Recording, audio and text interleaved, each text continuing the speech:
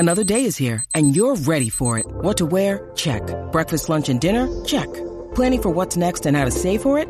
That's where Bank of America can help. For your financial to-dos, Bank of America has experts ready to help get you closer to your goals. Get started at one of our local financial centers or 24/7 in our mobile banking app. Find a location near you at bankofamerica.com/talktous. What would you like the power to do? Mobile banking requires downloading the app and is only available for select devices. Message and data rates may apply. Bank of America N.A., member FDIC. When you need mealtime inspiration, it's worth shopping Kroger, where you'll find over 30,000 mouth-watering choices that excite your inner foodie. And no matter what tasty choice you make, you'll enjoy our everyday low prices, plus extra ways to save, like digital coupons worth over $600 each week. You can also save up to $1 off per gallon at the pump with fuel points. More savings and more inspiring flavors make shopping Kroger worth it every time. Kroger, fresh for everyone. Fuel restrictions apply. And it really was amazing to finally have a primetime game where we weren't embarrassed for a change, and mostly because we weren't playing the Green Bay Packers. But here's the thing that I really want everybody to take away from this game. Now, I'm excited. I'm very thrilled. But at the same time, I don't want to get too wrapped up, because as somebody who's believed in the process and somebody who has believed in this team and what Ryan Poles is trying to put out there, I'm not overly surprised. I'm pleasantly not shocked. And I think that winning in New England is a lot tougher than people are trying to give it credit for. And I know a lot of folks on the internet want to dismiss it. They want to say New England and, the Patriots aren't what they once were. That's fine. Winning in Foxborough in prime time is still pretty cool. No matter what you want to say about that team, about the circus that was going on, there were so many things that could have gone wrong for this Bears team, but it all went right, and we're going to break it down here in a moment. And Sammy, let's start the show. Turn up your volume.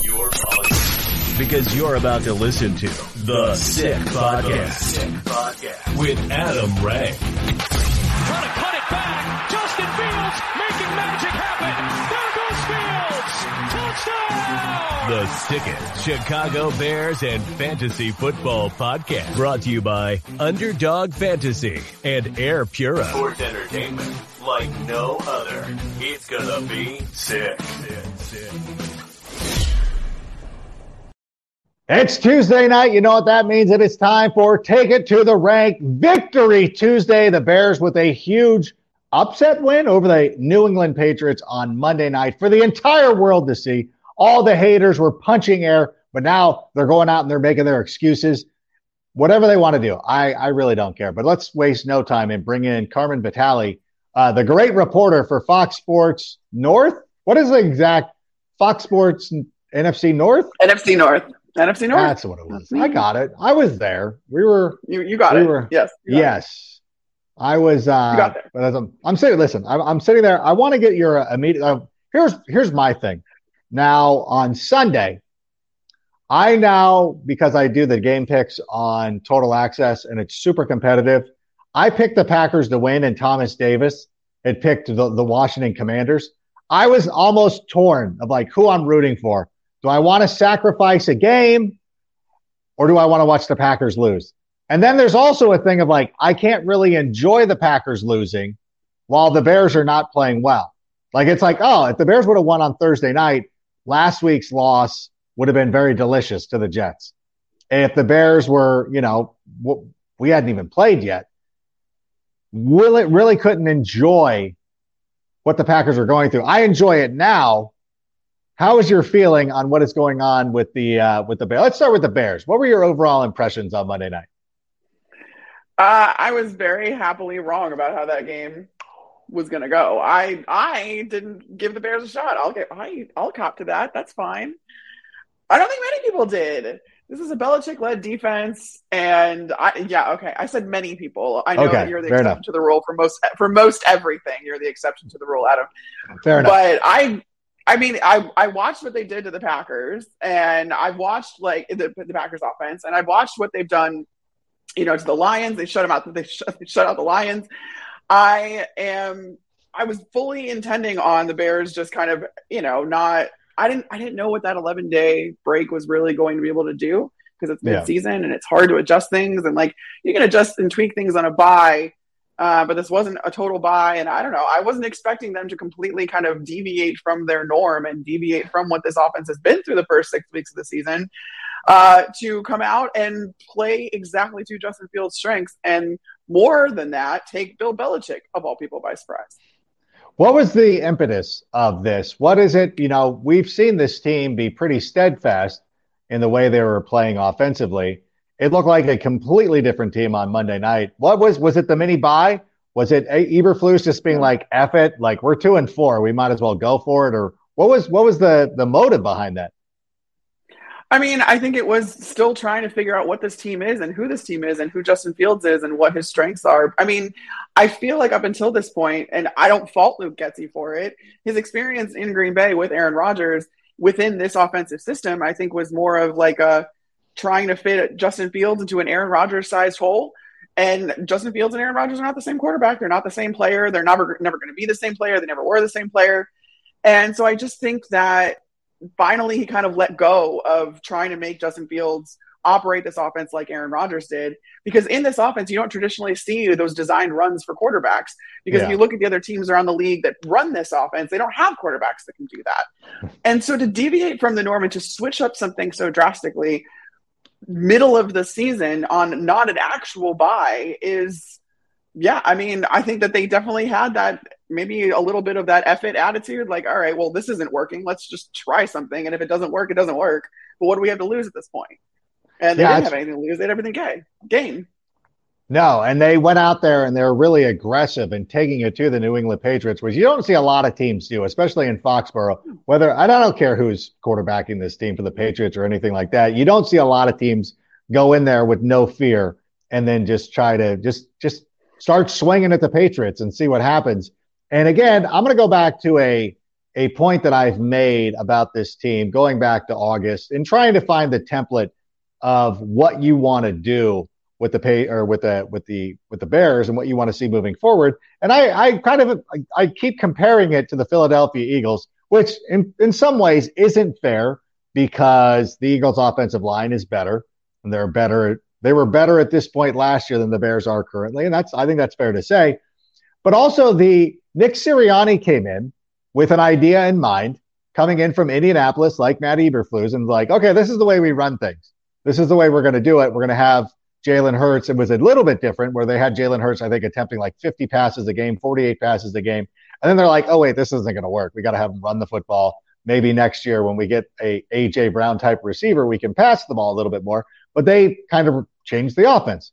Similarly, I think that Matt Eberflus took this time, and I don't know if he learned from Sirianni or what the deal was or what happened. They just were like, all right, well, we got a quarterback who can run. Let's do that for a change and see what happens. He's getting killed anyways. Might as well be killed, gaining 8 yards as opposed to dropping back and passing all the time. So I think it makes a lot of sense for them to do it. So this offense was tailored towards Justin Fields, and he went out there and had a really good game, especially if you play fantasy football. He was a top 5 guy for anybody who wants to know, who pays attention to fantasy information like that. And by the way, the best way to play fantasy sports is with Underdog Fantasy. And you can go to underdogfantasy.com or download the app. And I'm going to tell you why to download the app here right now. But download the app and use the promo code SICK, and Underdog will double your first deposit up to $100. And by the way, you should just have the Underdog Fantasy app regardless, because you get all the news and information. You get the inactives. You are like, oh my gosh, this guy's playing, this guy's not playing. You get unfortunate alerts like Breece Hall's no longer in the game, and he's now unfortunately out for the season. But having the Underdog Fantasy app is worth having. And if you're an old man who likes to play on the desktop, which some people do, my friend Sheridan does all the time. He doesn't like to download the apps. He thinks the government's tracking him. No, he doesn't. But Underdog Fantasy is the way to go. What did you think, though, with the offense tailored towards Justin Fields? What was your overall takeaway? How do you think that if you were going to grade Justin Fields, what letter grade would you give him? I'd give him probably a solid B. I mean, it wasn't anything. Here's the thing. I think that this was a way to get him more comfortable. And he looked a ton more comfortable. Like he made the comment after the game saying, he knew that he was going to go into this game because he didn't want to get hit anymore. He knew that he was going to run more this game and those design runs.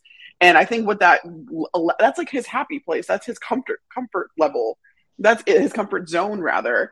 I think, isn't that a Navy SEALs like mantra where like you, in times of stress, like you revert back to your highest level of training?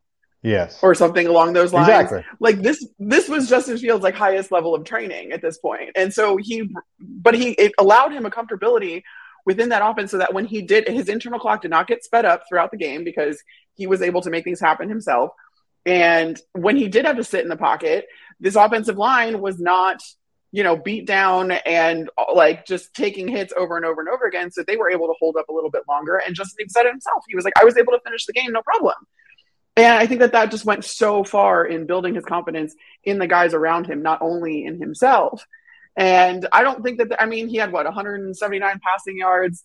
Yeah. But he had a few like really good chunk plays. I mean, you had him going for first downs. I think there was that first touchdown drive, 3 passes, 4 runs, multiple, his passes, I think all went for over 10 yards, like his completions. So I think that was just a way to get him comfortable, and he looked comfortable, but I don't think he was doing anything at the top of his skill set yet. At the height of where he can go and at his ceiling, he hasn't reached that yet. But this went a long way, and I would give him a solid B. Yeah, There's room for improvement. No, I think there's a fair grade. I think that I don't want to spend too much time going over some of the things he can work on. We don't need to be that type of show. Like I'm the positive guy, as everybody knows. But there are some things. Like number one, I think that he's got to learn a little bit of touch, which is a problem with a lot of quarterbacks. Like sometimes you get into the NFL. I think sometimes when he sees that single coverage, and Troy Aikman might have even mentioned this on the broadcast, he has a tendency to try to thread a needle instead of putting a little air under it. We saw it a couple of weeks ago on the pass to the Family guy, Ryan Griffin. We saw it on a play to, I think it was Darnell Mooney. Somebody had singled up coverage. And there's often times too where, I don't know, I really want to know what he's seeing. And without having looked at the all 22 yet and seeing like, is he throwing? Like, is this just a throwaway and he's throwing it out of bounds? And if Equinemius St. Brown can jump 10 feet in the air, perhaps he'll come down with it. Things like that don't bother me as much. I think a couple of little things of like, number one, trying to get a little bit more air. And now looking back and seeing, that one-on-one throw that he missed, I look back at the Ryan Griffin throw and I tend to now think like, okay, this is on him. He's got to learn how to connect on these plays. And listen, that's fine. That's a fair complaint. If you want to go to Foxborough and win 33-14 and your takeaway is like, hey dude, like try to put a little bit more air under the ball, that's fine. I'm not going to complain about that too much. It's going to be a work in progress for some time. I thought that converting on third downs, that was one of the things that I felt it was very refreshing to sit there and have it be on third down. And you're like, oh, they could probably convert this. It's 3rd and 8. Like, I'm not sweating this. I think that we can make plays, and he found, and he was finding guys that we were counting on earlier in the season who are now starting to show some signs of life of stepping up. We saw N'Keal Harry make a big catch. We saw Cole Kmet make a really nice catch and then have the presence of mind of like, I don't know if I was completely in bounds. Let's try to snap this football as quickly as possible. Oh, yeah. So I really appreciate those kind of contributions from those guys. For sure. And I also think that he was doing it a little bit more off script. It was in those little scramble drills when he would go and throw the ball still. I mean, he's side-arming passes, he's slinging, and I thought he was really accurate on the run. And that is, to me, is another very encouraging thing is, all right, even if you do get flushed from the pocket and you're in these scramble drills, because he knew he was already comfortable enough, I feel like it was easier for him. And he was seeing things that maybe, because he wasn't so panicked, and he was seeing more things than he would have previously. But you're right. I don't know, when he did drop back and it was just kind of a vanilla, we're going to pass. We need this conversion. We need a chunk play. Is he seeing the whole field yet? I don't know. But I think that's where the room for improvement lies. But for now, if you can get a guy that can make things happen with his legs, can go off script and in these scramble drills and get the ball to guys to convert third downs, especially, and get more first downs. I think Their third down conversion rate was 66% this game. They converted 11 third downs. That's the most against an opponent in a win against the Patriots in the Belichick era. Period. And this is tied for the second most. And let's be honest too. The last third down that was not converted was at the end of the game when they gave it to Ebner to let him try to score a touchdown to see what could happen. They didn't convert that one. So honestly, like, the Bears were not in a must. I mean, not that Ebner didn't want to score, but I'm like, I'm not going to count that one. I'm going to say it was 70%. In my mind, it's still 70%. A quick little sidebar. I know this has been a topic of conversation on Twitter about whether the Bears should have gone for, and I hope that people are being facetious because you're awful. Why, of all teams, why would we put 40 up on the Patriots? Like, we have no beef with them. They did nothing to us. Bill Belichick and Matt Eberflus, I know, probably have a lot of respect for each other, especially Eberflus. You saw it in the handshake after the game. Belichick really had some nice words. And I know that Belichick was effusive with praise on Justin Fields heading into this game. I think it's legitimate. I think there is some respect there, an awful lot of respect. Yeah. And so why would you even mess with that? Now, I will say this, if it was the Packers, not only are we going for the touchdown, when we score, we're going to do an onside kick. We're going to try to score again. We're going to try to get to 50 somehow. So what did you think? Did they do the right thing of taking the knee? Yeah. I mean, at that point, it's the only situations in which that you kind of push that, I feel like, are in rivalry games or in games where you really need to make a statement more than you already have. The Bears had already made that statement. It was a very convincing win. They were in control of that ball game throughout. Even when they were down, I felt like they were still kind of in control. All three phases of the game executed very well. You had absolutely no reason to do that. And, like, I don't know, it's especially in like if it was at home too, I think that's one thing versus being in their stadium. Yeah. And it's just whatever. And also, don't risk one more play that maybe someone gets hurt on, or, like, given their injury luck and stuff and how things have gone, like, don't push any of that. It was a very physical game. You saw some people go in and out player wise. That offensive line, again, we all got what we wanted in Lucas Patrick at center. Yeah. And it lasted like a quarter. And you were like, it was a fun quarter. I really appreciated it. I enjoyed the heck out of the Lucas Patrick era at center. By the way, do we have any injury an update on that by any chance? No, I don't think that there were any. Wasn't it? I had to look, actually, because I have not. I didn't see one, but that doesn't mean that there isn't. I'll look. No, you can look. I will also say this, though, to go back. I don't want to spend too much time on this, but I do want to point out that if the Bears had punched it in and won 40-13, what was it? 40-13, 14? Yeah, 40-14. The tone of the win changes. The narrative of, should the Bears have done that? Should the Bears have piled on? What were the Bears doing? We don't need that kind of heat right now. We can still sort of like we're sort of likable still. Like, we have fun, likable players. Let's not get into the villain mode just yet. After we win a couple of Super Bowls, then we can start doing that stuff and really tweak people. But right now, we're just going to take our dubs where we can get it. And we love seeing the progress out of Justin Fields. The running backs were great. The receivers were like, okay. Here's my thing, though. I want to talk about this because after George Pickens scored on Sunday night, obviously, every Bears fan, why didn't we do this? Why didn't we do that? Like, we could have had him. I'm like, okay, you could do a lot of things. Like, you know what? Like, the problem is we had 2 picks and we needed to rebuild the secondary. And we took 2 guys that we feel like are going to be the foundation of that secondary for a long time. And you can sit here and be like, you know who else I'd like? I'd love to have Sauce Gardner. I'd love to have Chris Olave. I'd love to have Kyle Pitts, even though he's not doing anything in Atlanta. Maybe they'll give him to us. But it's like, yeah, like, I would love to have a lot of these guys. It's not always practical. You know, sometimes you just can't afford it. Like, I would love to have one of those new VW buses. I don't know that it's practical. I don't know I'm going to be able to afford it.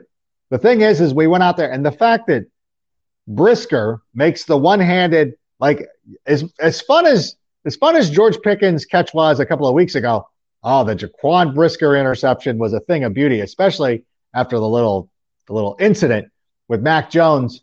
Kyler Gordon, who has been playing very well over the last couple of weeks. We don't hear his name anymore.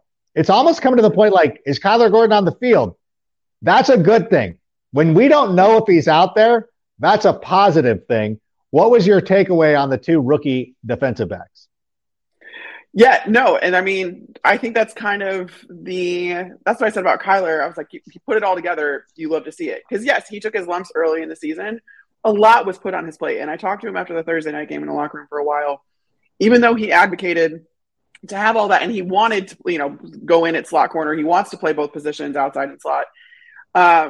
It's still a lot for a rookie who's still getting used to the pace of play at this level to have to take on both of those positions, which are very different from each other, no matter what anybody else says. Yeah.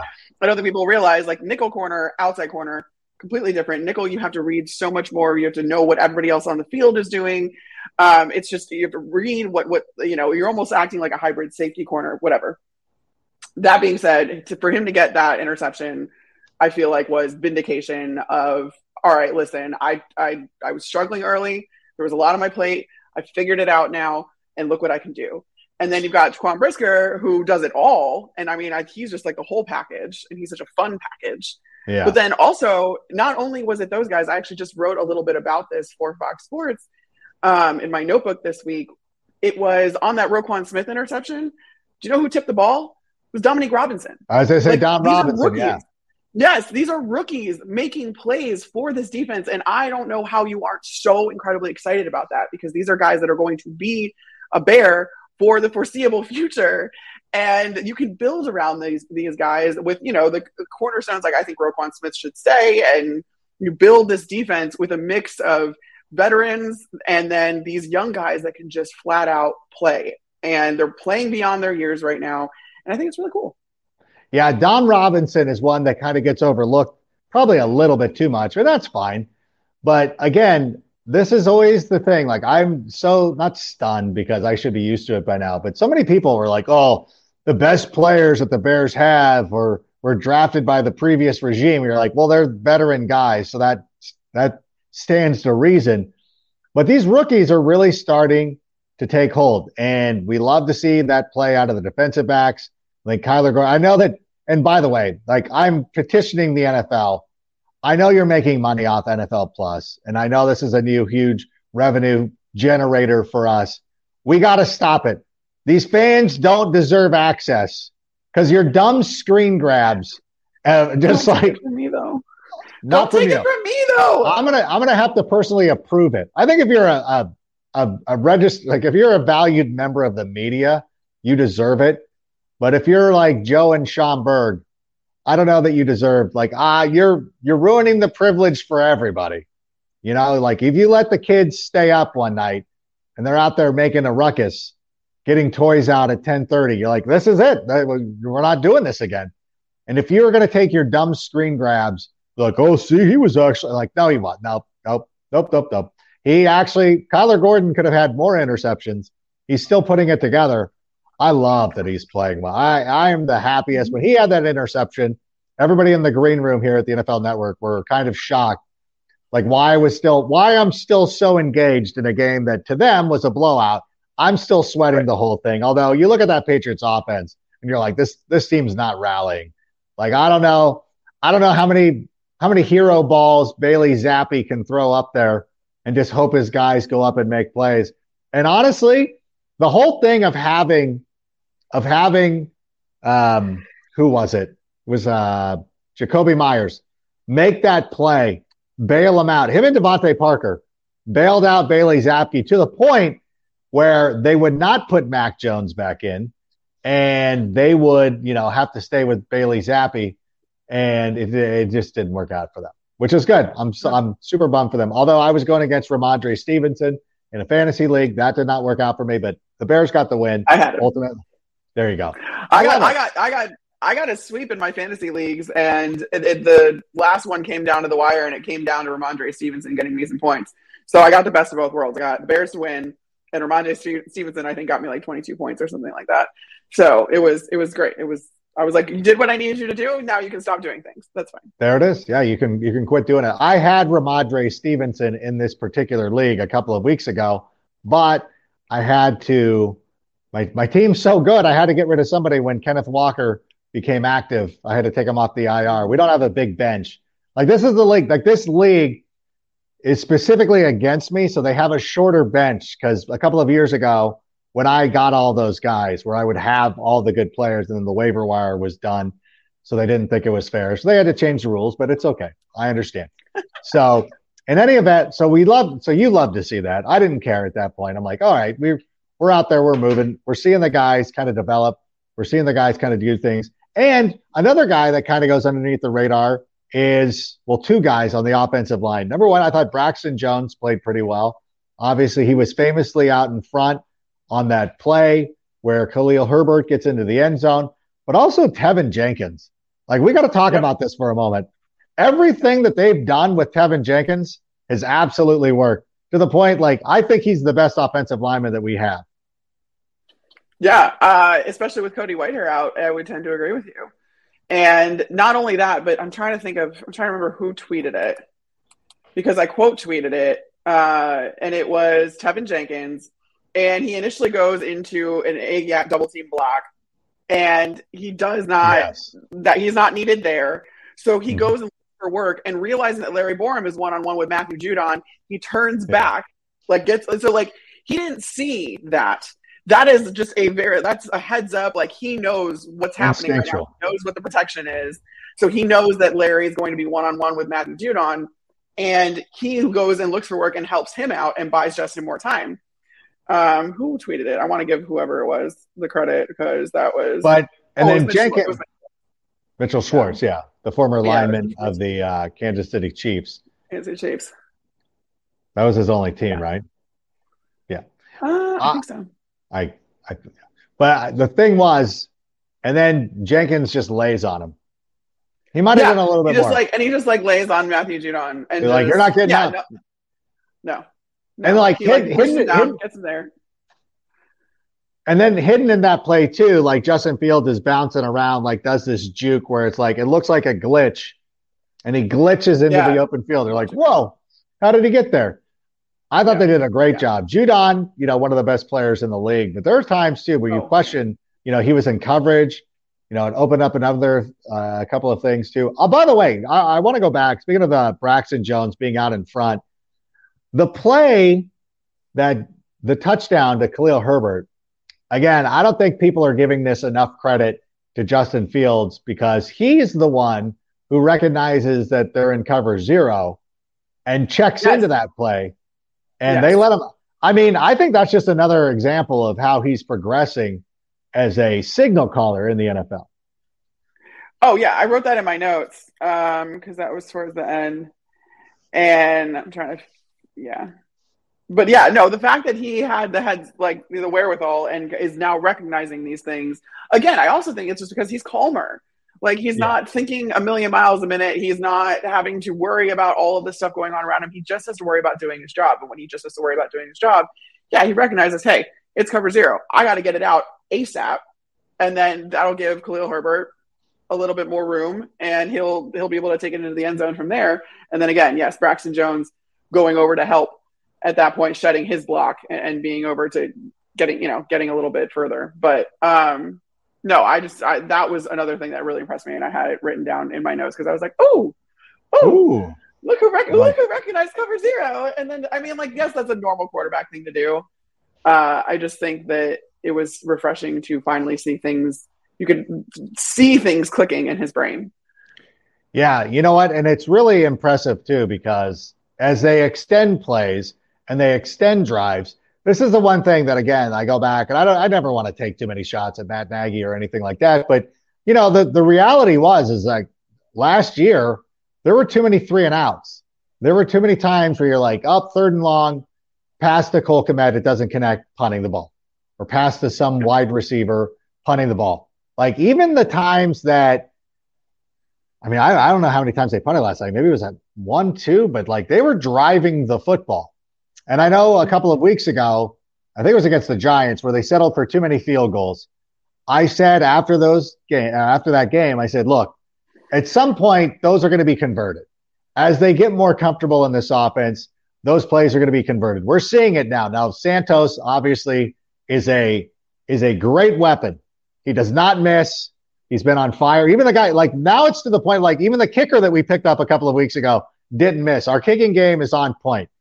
We love to see that. And sometimes you're going to have to settle for field goals because I still believe in field goals in the NFL, which makes me a dinosaur.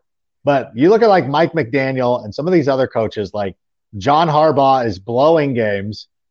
Brandon Staley is, putting himself in worse position. Like sometimes you just take the 3 points and it's like 10 is better than 7. So I don't know. I know it's not.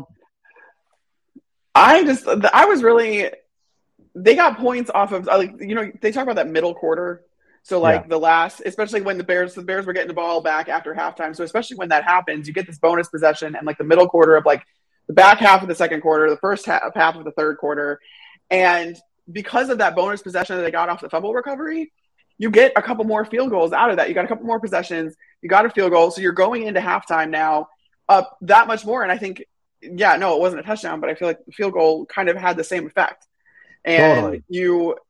I was very impressed with their ability to capitalize on those bonus and all of those possessions within like that middle quarter. I think that's where they really solidified and kind of took control and put their foot on the gas. Yeah, they answered the touchdown by the Patriots. Ramondre Stevenson's touchdown. They go down, they score. Khalil Herbert gets into the end zone. The defense comes out, forces a turnover, or whatever. They capitalize on a turnover. I even said, and I was saying this too, as watching this, and I'm with Chase Daniel, former Bears backup quarterback. I don't want to be defeatist in that moment, but at the same time, if the Patriots do not get the ball back for the rest of the half, I can live with it. And that's exactly what happened. They drove it down. I think they had to use one timeout before they had to. So you might have lost a play where you could have attempted to go, but you're like, you know what? I've seen things go wrong for us near the goal line. Let's take the 3, go to halftime. We'll take the kickoff and we'll drive down again, where we are a great second half team, which is another thing. Like I was trying to add up the points that we've given up in the second half this year, which is skewed because the previous week against the Commanders, I should say, we gave up 8 points to Brian Robinson on his touchdown run because something that shouldn't have happened. That was a special teams breakdown that happened. I'm putting it mildly, but it was a special teams breakdown that happened that led to that field goal or that touchdown, excuse me. It's not the defense. The defense is not giving up those touchdowns. And no, that's true. We're making adjustments, whether people recognize it or not. Like it's not a fluke. I think we've given up the fourth fewest points. We've given up the fourth fewest points in the second half, but again, 8 of those should be taken away. The Patriots ran 6 plays in the third quarter. They had 2 possessions. They went 3 and out twice. That is significant. That is how you win ball games. And this is a Patriots team that put up 40 on the Lions. So I think, you know what, we can take a little bit of solace in the fact that, like, hey, we're taking it to teams that took it to our opponents. I know you can't match up the games like that, but it is telling. No, I mean, that second half, it was punt, interception. There was back-to-back interceptions, and then the game ended. Like that's how that went for the Patriots. So, and that's a direct, not only is, they're not getting any points, but like the defense is directly responsible for that. Yeah. I think you could argue like the 3 and outs are great when you can get them. But that can kind of be, the offense is just not clicking and whatever for the Patriots. You can blame that on the Patriots more than the Bears are a direct reflection of that. But then you get the back-to-back interception drives. Like the Bears defense is directly influencing this team and how much their opponents can be. I mean, the Bears won the time of possession battle by like 15 minutes. Totally. Oh my gosh. It was, and I think that that's a really good indicator of who ends up winning these games is who has the ball the longest. I know it's shocking. Seems weird. Shocking commentary, shocking analysis there. But if you don't have the ball that much, you can't score that much. And the Bears defense, I think that we really need to continue to give them their due. No, definitely. And it's getting better. and everything like that. And it's good to clear the air here. And speaking of clear the air, the best way to protect your family and clear the air at home is an air purifier, which can remove tobacco smoke, odors, VOCs, mold, wildfire smoke, chemicals, viruses from your breathing air. And like, you know what? The kids are back in school. They're bringing home all sorts of viruses, not just COVID. There's coughs going around. There's stuff that affects your eyes. I see it. All these kids running around, coughing, doing whatever. That's why it was important to my family that I go out and get an air purifier from Air Pura. And right now you can use the code 67 for 7% off your Air Pura air purifier. All right, Tim, we've gone a long time without taking a question from the crowd. We've been trying to cover everything because there's so much to talk about. But do we have any questions? I assume they have to be good. And sorry, I need my readers. I'm on a smaller screen right now. We've had a lot of okay, Mr. Whitfield, should Eberflus petition the league office on Fields' no flag hits? Well, listen, I will say this about the play in question. It was on the Khalil Herbert touchdown run. I think the referees got confused. They thought that the late hit and the blow to the head kind of offset each other. But you're like, wait, both of those were on the Patriots. Yeah, I was, again, I think the lack of consistency with which these calls are made is the most frustrating part. And yeah, you see people barely get touched and then, they get the flag and then here's Justin Fields. I mean, every replay of that just looked worse and worse. You had two major things that happened there. It was a late hit. It was hit to his head. He was sandwiched between the guys. You see his head snap back. And it was after he had already gotten rid of the ball. And it was like, I don't know. I was shocked. And I'm like, the ref was also like right there. And I'm like, I don't understand how you didn't see that, like what was happening. And I mean, I get that a lot of it, I would actually forgive the late hit because a lot of times, when you're already going in for the tackle, despite the fact he got rid of that ball very quickly. So like, I would forgive that. But I mean, you had two guys that sandwiched his head at either like at two different levels. I couldn't believe it. There wasn't a hit, but I also don't know what can be gained really from petitioning a league I think there could be fines incurred on those players. Oh, sure. That happens too, where you'll get fined even if the play wasn't called or the penalty wasn't called, but that doesn't directly benefit the Bears anyway at this point. What's done is done. Yeah. Then, Pennell Jr. we got a guy thrown out of the game for blocking somebody.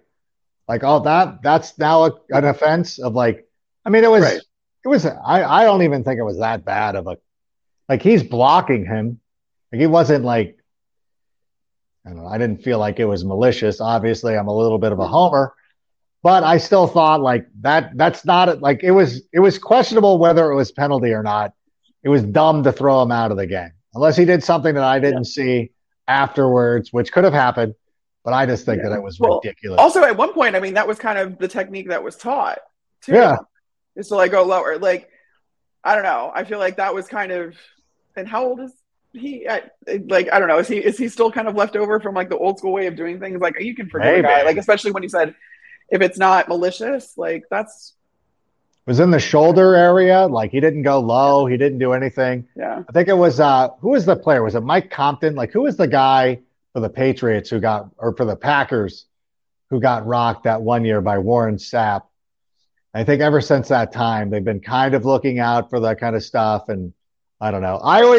It's funny because I always fear the worst with the referees. And by the way, recently we were talking about I think we talked about this last week of when they're in short yardage situations, I would love to see Cole Kmet behind Justin Fields pushing him. And they did that last night.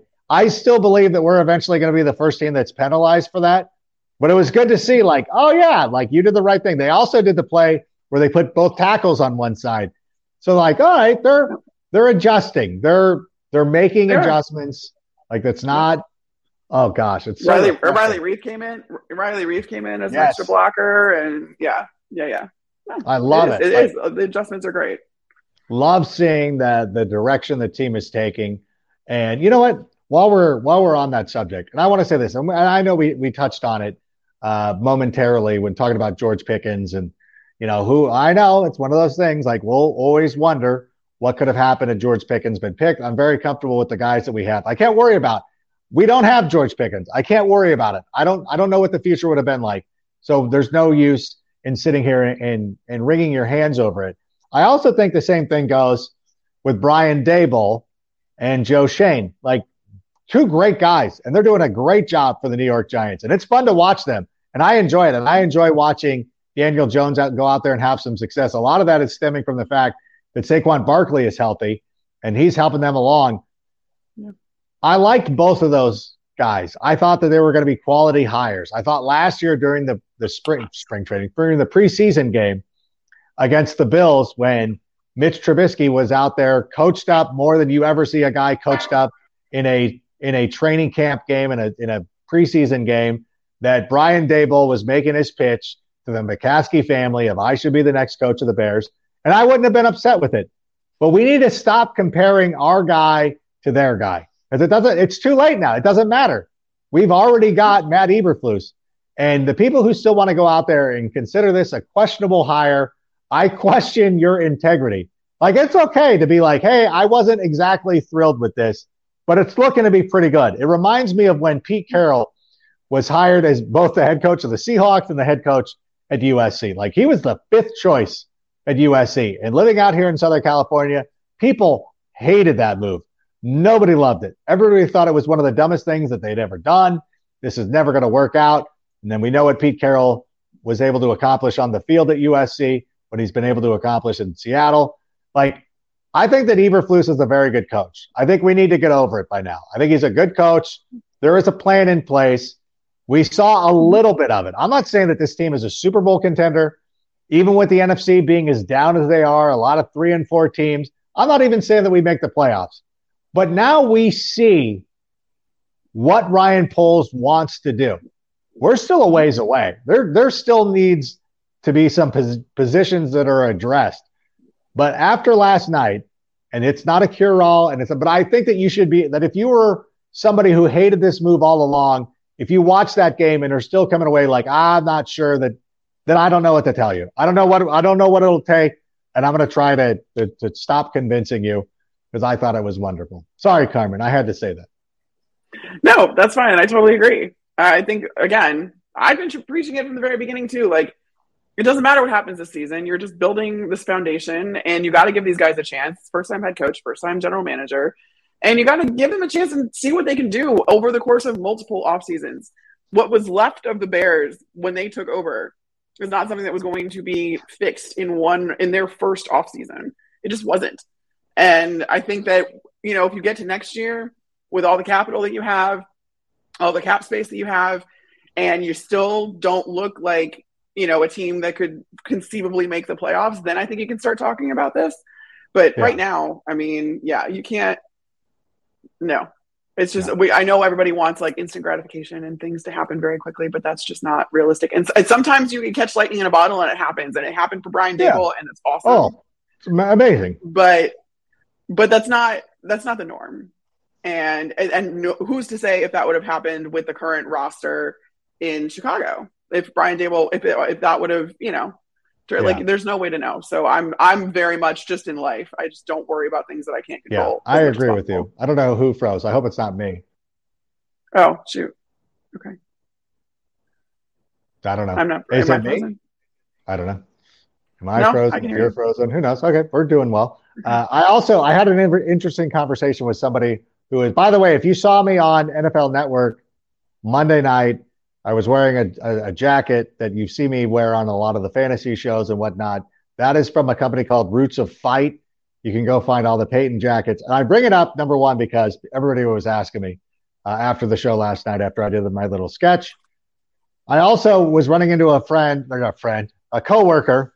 Yeah, I hesitate to call him a friend because he's like, I want us to lose for a better draft pick. And I'm like, I do not subscribe to that theory. Where was Justin Jefferson drafted? Like, he was the 20th overall pick. Chris Olave was in the late teens or the early 20s. Like, there's going to be talent. There's going to be guys available wherever the Bears pick that I don't think that we need to worry about what draft position we have. Like, you're putting the cart way before the horse. Why not? Why do you not want to win? Like, I'll never understand this. I think that only matters when you need a quarterback. Yeah. And I think if all goes well this season, you're not going to need a quarterback. So, yeah, you're going to be able to fill whatever, like you're going to have multiple holes too to fill. And so whoever, like you're going to be able to find talent at wherever you pick in the first round, second round, third round, like all of that kind of stuff. I think that conversation only matters when you need a quarterback and when you need to get one of the top quarterbacks. Other than that, yeah, no, I don't buy into that at all. And I think that if you can win some games while you're figuring things out, I think that goes a long way in building trust with not only the team and your coaching staff and the organization as a whole, but the fans and all that kind of stuff, which that all matters. Yeah, so why not fun. try to build some trust up? Yeah. Oh, it's fun. And it's fun to win. And it's fun to see a coaching staff who is, so invested. And it just feels like it's a good feeling. And I know it's easy to say this stuff after the team wins, but I've never been really down on this team, even when we had some tough losses against the Commanders, against the Giants, the Vikings, even the Packers lost. You're like, I don't know. Like you could feel like we were in a lot of these games that we should have won. And I think that everybody's learning on the job. Last night, it came to fruition. That should be cool. Like we should appreciate that. Not worry about our draft picks. Like have some joy in your life. Like it's fun walking around being like, yeah, like I have a lot of work friends who are Patriots fans. And they're like, oh man, so bummed. Like they're upset. Things are not going well. I feel, and then by the way, I have a couple of Gen Z kids that are Patriots fans. I'm like, oh, I feel bad for you. You've shown up at a party that was raging about 5 years ago. And now you're coming up and you're like, yeah, we have some Clamato, Bud Lights maybe in the fridge. Like, I don't know, all the food's gone, but enjoy it, but you're here now. So do what you got to do. I feel bad for those people. But in any event, we've done a great job of answering questions. Let's get another one, Sammy. I'm sorry. We've been talking about, I feel like we're answering a lot of your questions. Do you see us trading Quinn, Creighton, Wilfong? I will tell you this. The Bears are working on it. I don't like the idea of it because you always want to win. And this, I guess, where we can have that conversation of like, hey, we want to win. Robert Quinn will help you win. But at the same time, if somebody's going to be willing to take that salary, give us a draft pick or two, I think we got to do it. But what have you been hearing? Yeah. Are we close to a deal? Is anybody inquiring about him?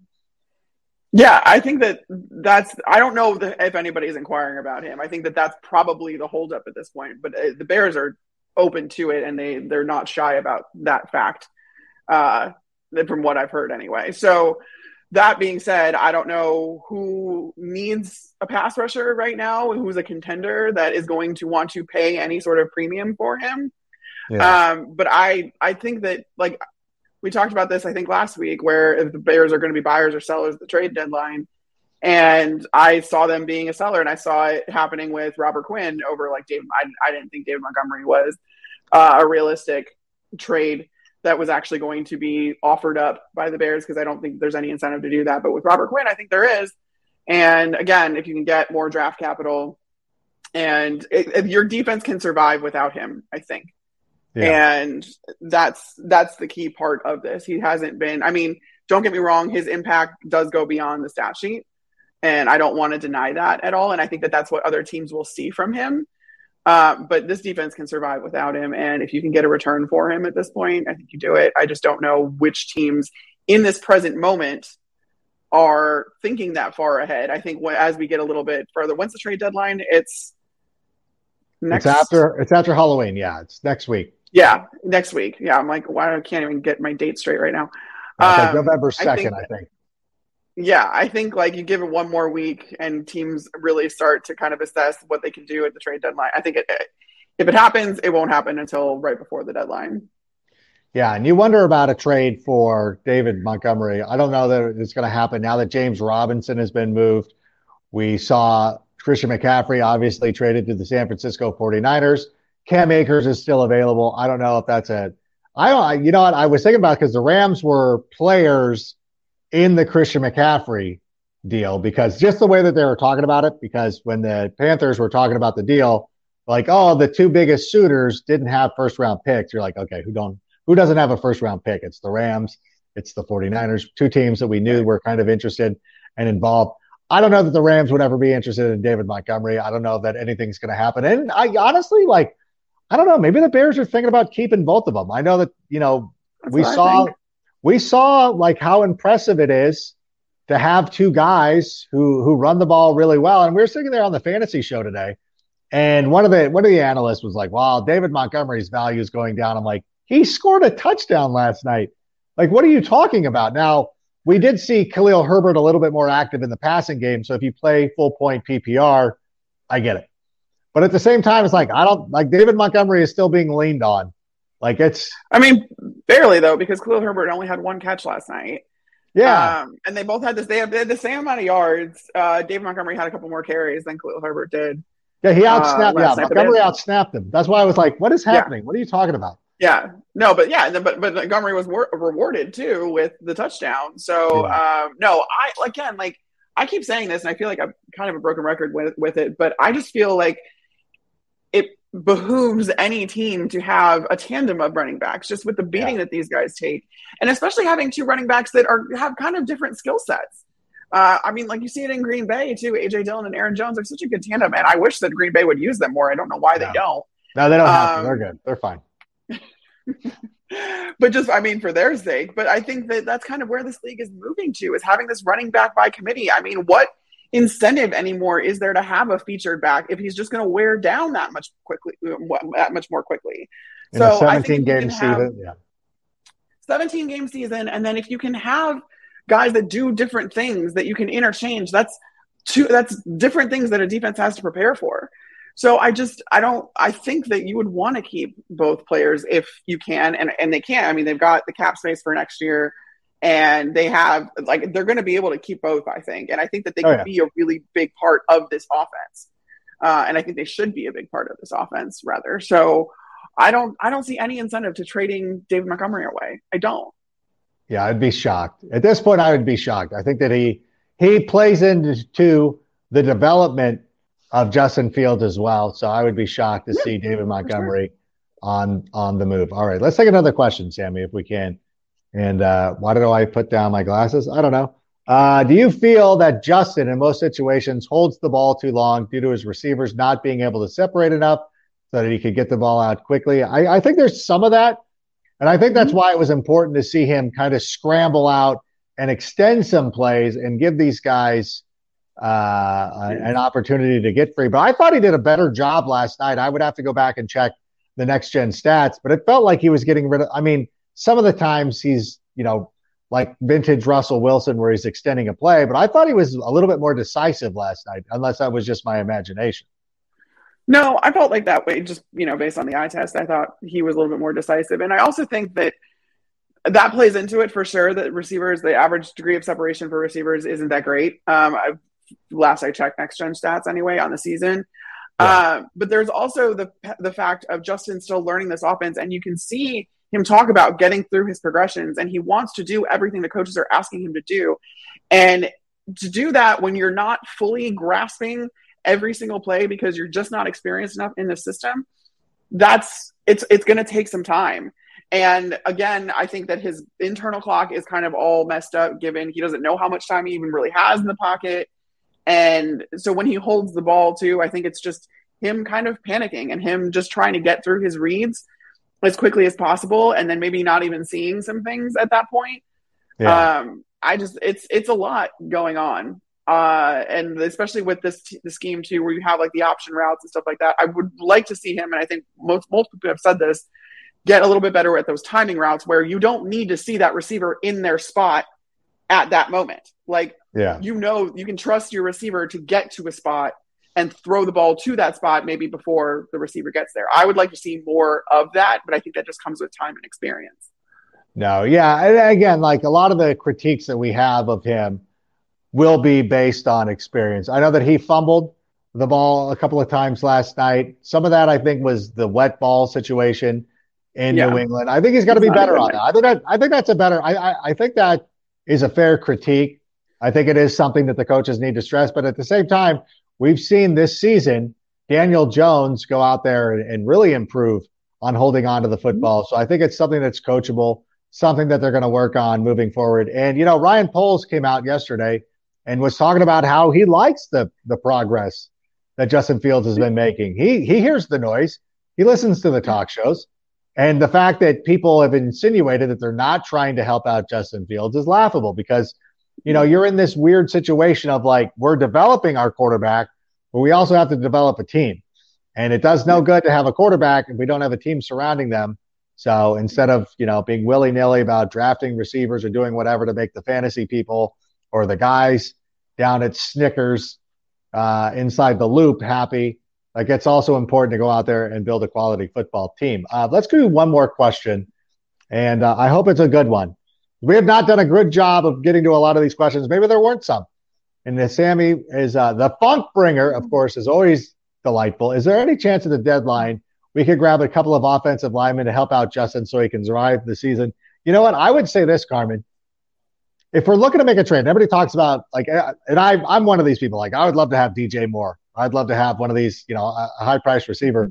I almost think that if there is an opportunity to go out, and I'm not saying that he's available, but if you gave me the opportunity to get Quentin Nelson or DJ Moore, I think I would go with the offensive lineman. Not that either one of those guys are available, but as a for instance, it feels like if the Bears do make a trade, it would be better to get an offensive lineman than it would be to get a wide receiver. I tend to agree with you just because obviously I love offensive linemen. But I also think that, we saw them help Fields this season because I was part of the camp after that Thursday night game where I was like, I don't know how Justin gets through the rest of the season with the line playing like this, with him playing like this.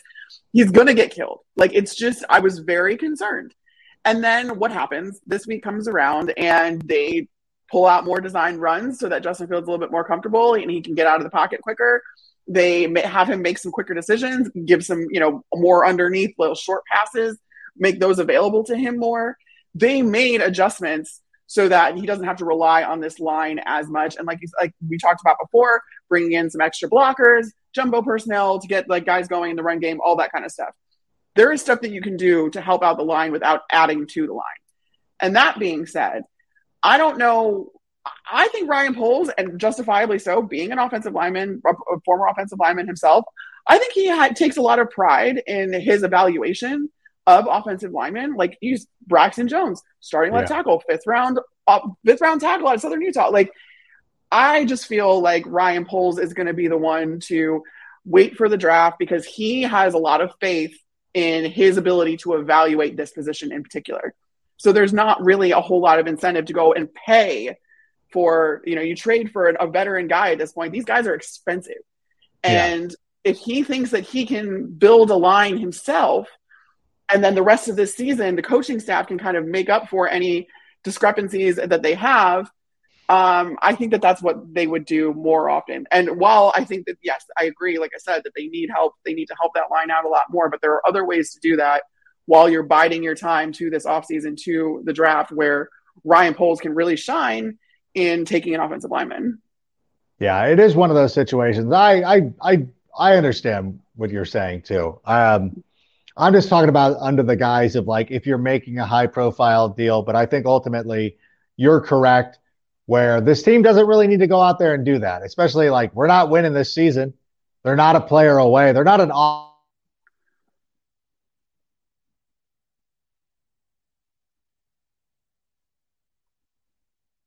Oh no.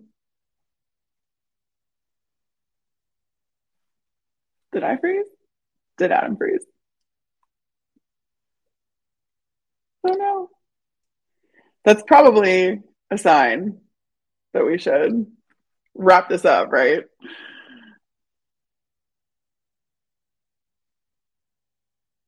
Okay. Yeah, I'm going to go ahead and sign off for tonight. Thank you guys so much for all of your questions that you submitted. Sorry we didn't get to all of them. Hopefully we answered as many as we could in our other analysis, but be sure to tune in next Tuesday and get your questions in however you want. I'm Carmen Vitale. You can find me at CarmenV on Twitter. And that was Adam Rank, who I'm sure you know. We'll see you guys next Tuesday. And that's a wrap. Hope you don't miss us too much until next time. Follow the Stick Podcast with Adam Rank on YouTube, Instagram, Facebook, Google Play, and Apple Podcasts. Brought to you by Underdog Fantasy and Air Pura.